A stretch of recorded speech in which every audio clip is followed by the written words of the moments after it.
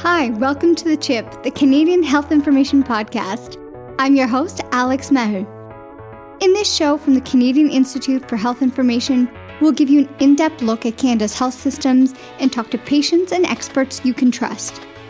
Join me as I go beyond the data to find out more about the work being done to keep us all healthy. CIHI has released the very first pan-Canadian look at health spending during COVID-19 pandemic. We're anticipated to cross the $300 billion mark this year, a new record in health spending. To help us make more sense of how this is spent, how we might be able to spend better, and what this actually means for the health of people in Canada, we have two special guests. We've got Kim McGrail, Associate Professor at UBC in the School of Population and Public Health and the Centre for Health Services and Policy Research, and Helen Angus, former Deputy Minister at the Ontario Ministry of Health, who led the health response to COVID-19. Kim, Helen, welcome to The Chip. Thank you. Thank you. I have to say, I'm really excited to have you both here today. On this podcast, we've talked a lot about the impact of COVID-19, the burden it's had on our health and our well-being, but something we haven't talked about as much is the strain that it's had on the economy and government budgets, which I'm hoping is something both of you can help enlighten us a little bit about. I know it's been pretty difficult to plan for the long term when things have been changing at such a rapid pace with new demands coming up every day, if not every minute. Kim, I'll start with you. You're a professor, a researcher, scientific director. What are some of the biggest challenges you faced during the pandemic? And has it changed the way you do or that you view your work? Really interesting question. There were many challenges during the pandemic that did affect, just even as a starting point, not being able to be in the same place as colleagues and staff and students was clearly a really big challenge, just to make sure that people felt supported, that we had ways of continuing communication and so on. I will say that the kind of research I do uses data, so we were able to carry on with that. But from a research perspective, it was also pretty clear that COVID was going to change the nature of the questions we need to ask. It shot a spotlight on a lot of things that were existing problems, but perhaps became worse, but certainly became more apparent. And that has to do with issues in long-term care, issues of equity, and all of those other things that I think have become pretty common conversation. So I think it does mean that we have an opportunity to think about how we come out of the pandemic and the policy choices that we want to make, and to address some of the things that we really probably needed to address before, but weren't so apparent to us prior to the pandemic. Mm-hmm. Well, you've set the stage nicely for Helen. Helen, you've lived this. You were the Deputy Minister of Health in Ontario at the beginning of the pandemic. First of all, I'm super curious. What was that actually like? And how much of your mind was focused on solving the day's problems versus the impact the pandemic was having on human lives? Well, I guess they're almost one and the same. We were pretty busy at the Ministry of Health from the get-go. We made it a reportable disease in January of 2020, first case on January 25th. And from then on, really the ministry moved into a command structure to largely focus on the pandemic and making sure that we were supporting the important work on the front lines, both in public health as well as in health services, hospitals, physicians, nurses, PSWs, long-term care, and others. And it was pretty close to a 24/7 job for almost 20 months. So I would say it turned our world pretty much almost upside down, so that we were very, very focused on COVID. There were usual things in government that you have to do, like prepare budgets and show up at public accounts and things like that. But COVID was really the prime directive and where we spent most of our time. Well, let's get into the details. CIHI released the first pan-Canadian report looking at health spending during the pandemic, which showed that there was a 12% increase in health spending during 2020, which is 3 times the usual amount. And obviously, a large part of that is because of COVID. And it's clear that the provinces and federal government had to massively increase spending to deal with the crisis and ensure that people in Canada had access to the care they needed. But I do wonder at some point what that means for the future of healthcare spending. Helen, we'll start with you. I wonder if you can kind of help give us an idea of what the spending trends have looked like in the last 2 years and what you anticipate seeing in the next 2 years. Yeah, so I think those numbers that you've just quoted for the country are probably play out in Ontario quite similarly. And obviously, a 12% increase is not sustainable.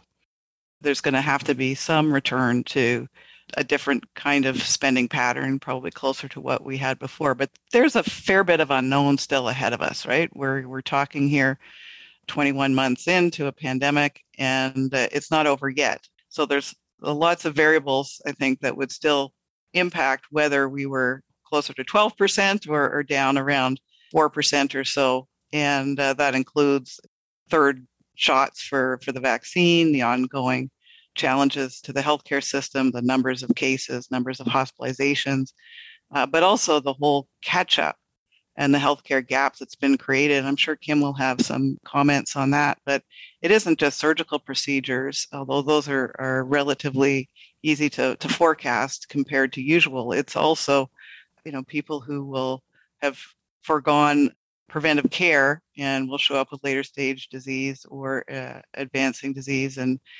of course mental health as well. So what that means for spending, I think the governments are going to have to grapple with in the months and years ahead. I saw that Kim was nodding vigorously when you were talking about catch up for the system. Kim, what's your take on this?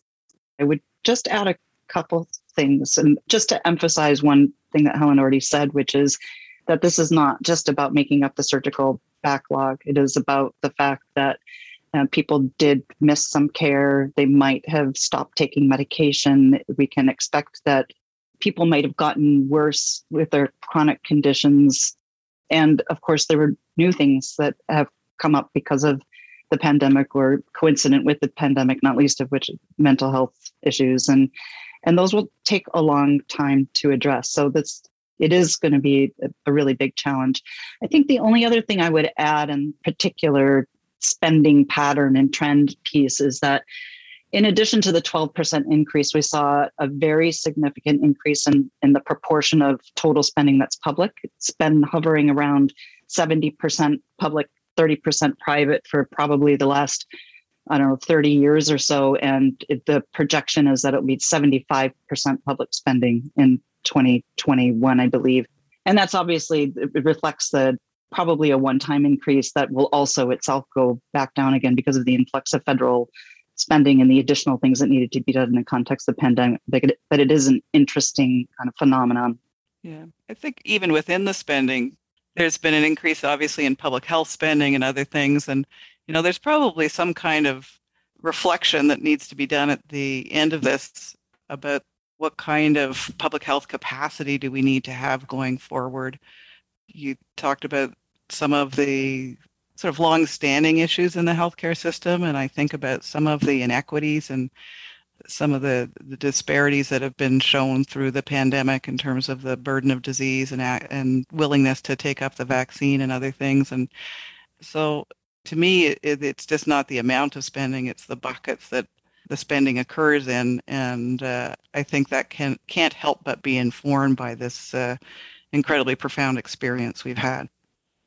I guess there's just one more thing I would add is that it's going to be incumbent on us to find the things that have been hidden during the experience of the pandemic. And I'm thinking in particular about older adults who've been at home, who haven't received the services that they might have because it was significantly difficult to provide in-person care. Certainly the informal care and the voluntary care sector really took a hit in this because they could not go to homes and do the friendly visiting and helping and that sort of thing. So I think that there's probably quite a lot of people who have suffered in ways that we just haven't really made very visible yet.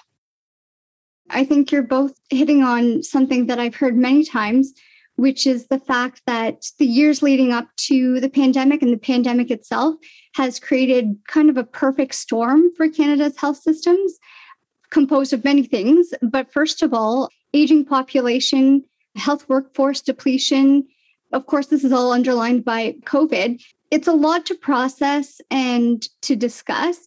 I'm hoping we can start off talking about aging population because, Kim, you just mentioned that. I actually read, in fact, that the population of those 75 and older is expected to grow at a rate 6 times faster than the working age population. And these are people who require more care, more complex care. Kim, you're an expert in end-of-life care and supporting aging populations. It seems that a lot of the focus we have in the healthcare system on supporting seniors is focused towards acute care. I'm wondering if you think we need to reevaluate where we focus our efforts and our spending to both improve the care and the health of seniors, but also spending efficiencies when it comes to that population.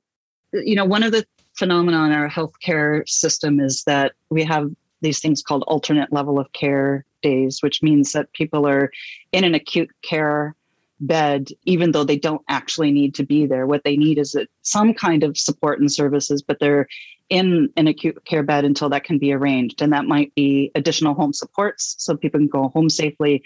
Often it's that they're waiting to get into a long-term care facility. So our ALC, alternate level of care bed days, account for something like 12 or 13% of total acute care days in the years prior to COVID. And I think that changed quite dramatically. There was a very significant effort to move people out of the acute care sector who didn't really need to be there, particularly at the start of the first wave of COVID. But that really sort of is a signal that there's a problem in the system and the distribution of services in the system. So we need either to, I personally think we need to really completely rethink what long-term care and the whole continuum of care looks like. Our facilities for nursing homes are aging. They're based on very, very old models of care. People would prefer to stay at home if they can. But in the background of all of this, of course, we have an enormous demographic shift. I mean, part of what you've already talked about, which is the population is aging. But we're also talking about changes in families where there's fewer children who might be available to care for older adults. And those children are often not living in the same place as their aging parents. So we've got this incredible demographic change, that multiple strands of it happening at the same time. I keep thinking that part of what we need to go back and have a conversation about is our fundamental values and what it is that we think we want to provide or owe to our older adults, and how we go about doing that in a way that isn't about housing or warehousing in decrepit long-term care facilities and the kinds of things that really just became quite apparent during the pandemic. But as you've already said, were longstanding issues prior. I think if you look at Europe, you probably, I find some of the sort of naturally occurring retirement communities, supportive housing. I think there are other models that will, I think, be more suitable for the aging population and probably produce better outcomes and be, more acceptable to those individuals and build on natural communities. I don't know that they're as widespread as they could or should be, but those, for me, have great interest as an alternative to long-term care, sort of aging in place. But I think you're absolutely right. We got a lot of work to do.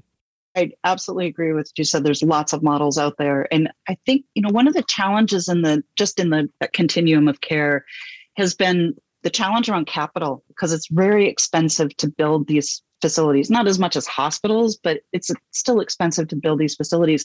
But I don't think that they're the facilities we want. So maybe we can actually solve the capital issue by thinking differently about what it is, the organization, what this looks like, congregate housing, even things like city planners changing zoning so that we'd be more open to things like co-housing, where you have groups of people who've chosen to share space, because in part that means that you have a built-in community to help, but you also have, if a group of people need services, it's actually easier for the healthcare system to provide services to groups rather than individual home-based visits and so on. So that there's lots of things that could be done, but it's going to take a lot of creativity, and it certainly extends beyond the healthcare sector. A big part of the concern of an aging population is the depletion of healthcare workers due to a combination of factors. One, we've already talked about it, is the increasing age in population, which means many of them would be retiring. Also, burnout caused by the pandemic has been a huge area of focus and concern. And ultimately, the concern is that we're not going to have enough people in the field to care for our older population and our population at large. What types of changes do we need to see in the healthcare profession that's not just going to attract, but also retain healthcare workers? It's interesting. I was just reading this morning some articles on this issue because it feels like that is probably one of the most critical areas of need coming out of the pandemic and has been made more challenging because of what the factors you just suggested. Obviously, there's training, there's job opportunities for immigration and access to professions and trades for people who've been trained elsewhere. But for retention, it has to be interesting work, career path, and if you listen to the nursing unions, they're saying, permanent jobs with benefits as opposed to piecework. So there's probably something in all of those that will help us get there. But there's a fair bit of innovation required. We actually train some lay people to go in and do tasks in long-term care homes and elsewhere. I think there's scope of practice issues. There's career laddering. There's an awful lot that has been done, but obviously it needs a whole lot more. 100% of everything that Helen said. And maybe what I would just emphasize is I think we need to spend quite a lot of time making sure that the work environment itself is conducive to helping people think about staying. The career laddering is part of that, but it is not the only piece of it. I just keep hearing stories. I haven't seen this documented in any kind of rigorous way, but just the stories of how difficult these workplaces can be. And maybe the best example of that from British Columbia is that very early on in the pandemic, there was an order for people to only work at one long-term care location. To think about the reason that people were working in multiple locations is because they're on casual jobs and they have to stitch 2 or 3 jobs together to try to make things work. Well, so that's something that's completely within our ability to change. But I think that the environment itself and what the workday looks like and how supported people feel, and then think about the home care workers who are going to individual homes and how do we actually create an environment where they still feel that they are connected to a broader team and feel safe in the things that they're doing. These are all things that we need to address and probably pay as well. So what I'm hearing is that in order to kind of help solve this problem, there's many things that we need to do, but ultimately make sure that we're thinking of these healthcare workers as people and what they need to succeed. That will help greatly in helping our healthcare system succeed. Another thing that has come up quite a bit during the pandemic, and maybe this is another solution or part of the solution to improving access to healthcare workers and systems, is virtual care. And actually, I was talking to our VP of Western Canada the other day, who said that she had, in her conversations with a lot of the provinces and territories, had heard that they feel that virtual care has advanced 10 to 15 years where it would be if it wasn't for COVID. Obviously, there's some big initial investments to make into virtual care to solidify its place, to make it more efficient.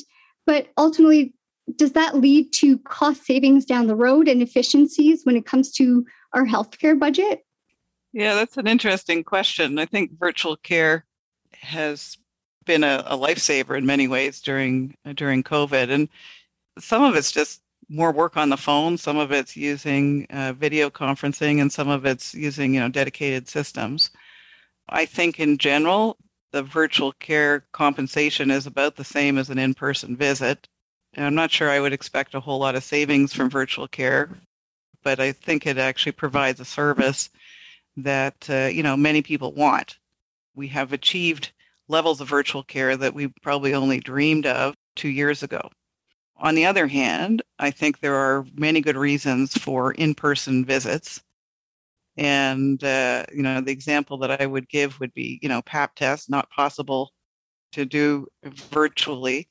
And so it is important that physicians, nurse practitioners, and others are actually in the office at least some of the time in order to be able to provide some of that in-person care that is necessary. So I think one of the public policy issues for us going forward will be what's the right balance? We certainly were driving towards more for many years. And I think now the conversation needs to be, what is the right balance? And I know in Ontario, the College of Physicians and Surgeons has sent, letters out to the family doctors saying, you really need to spend a minimal amount of time per week in the office. And I think that's appropriate. Kim, what's your take on virtual care? I would probably come at the virtual care conversation as it being a way to provide more patient-centered care than as a way to provide an opportunity to have cost savings within the system. So it still achieves part of our, quadruple aim of the experience of care and appropriateness of setting and so on.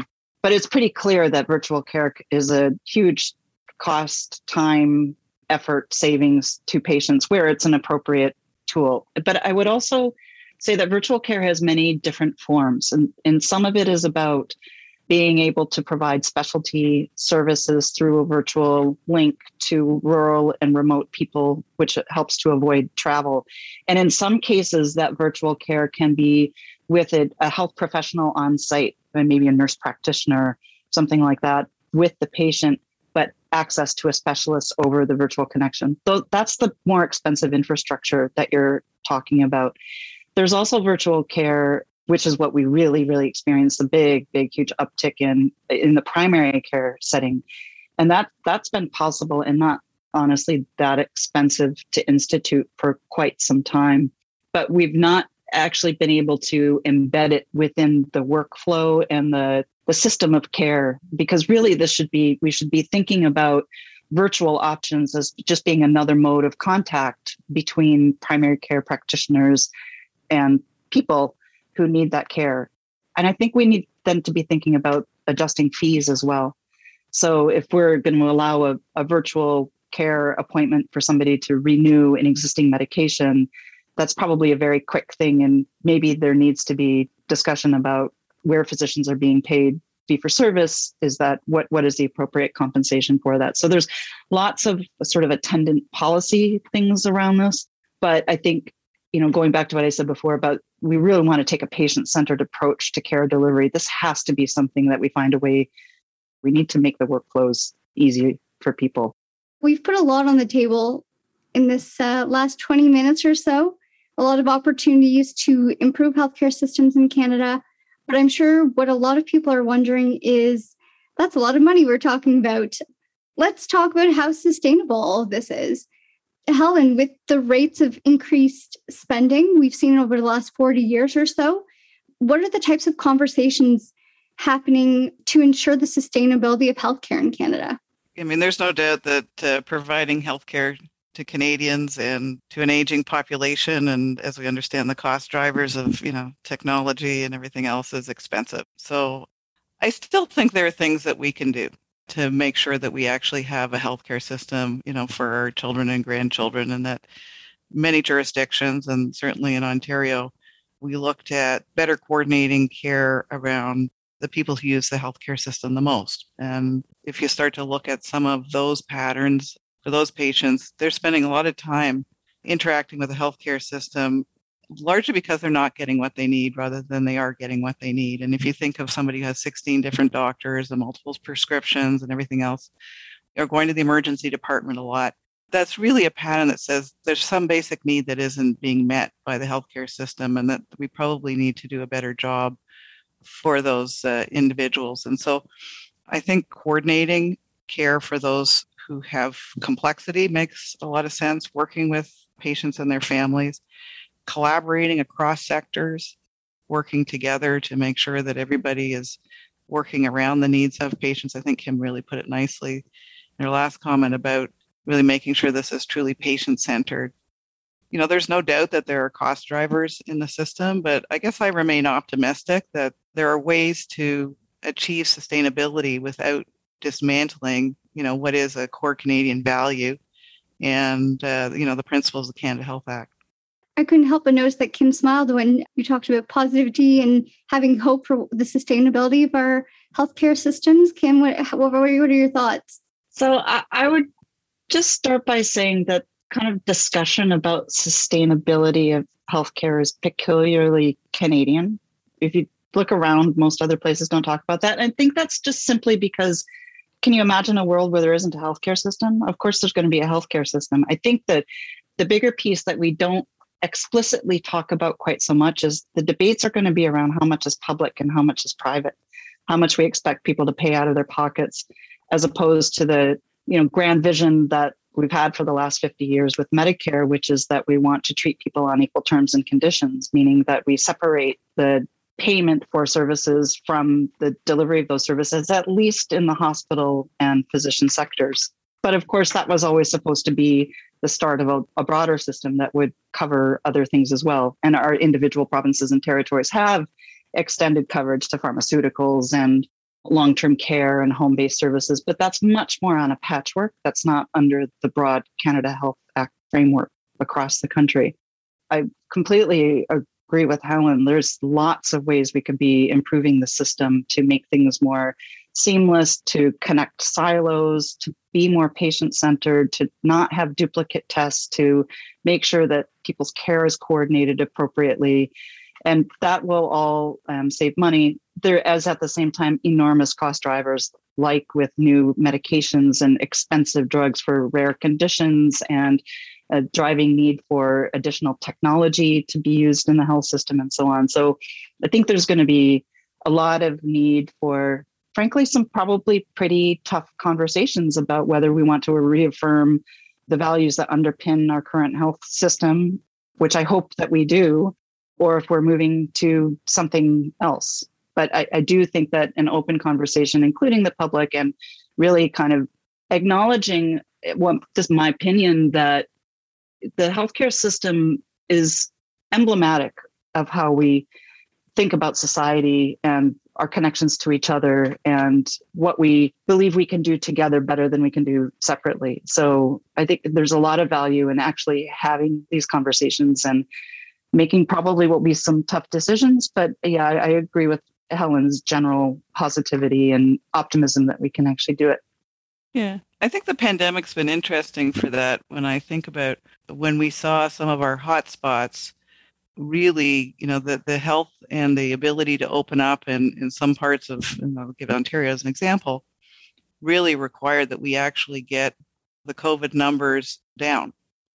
I've kind of come away from the pandemic with kind of new understanding of how we're all connected and a better understanding, given some of the data, some of the data that we were able to collect and create during the pandemic, of some of the, the depth of deprivation in some of our communities that are not very far away, right?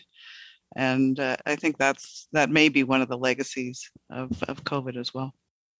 I'll steal something that Kim said, that there's a lot of tough but important conversations that are probably headed our way. You both have a tremendous amount of experience. You're very seasoned in this field, and I'm sure you've seen some ups and downs in healthcare and in your careers. If you were to give one piece of advice to the decision makers right now, what would it be?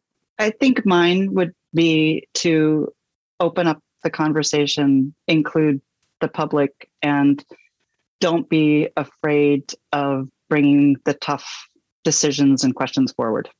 I think that's great advice. I would include in that, the people in the front line, and help them to, heal from this process, and use their experience to help inform the next conversation and the next iteration of healthcare in Canada. There's certainly a lot of healing to do. Thank you both for being with us today. You've certainly given us a lot to think about, but also a lot to be hopeful for. We're looking forward to chatting with both of you again soon. Thank you. Thank you very much.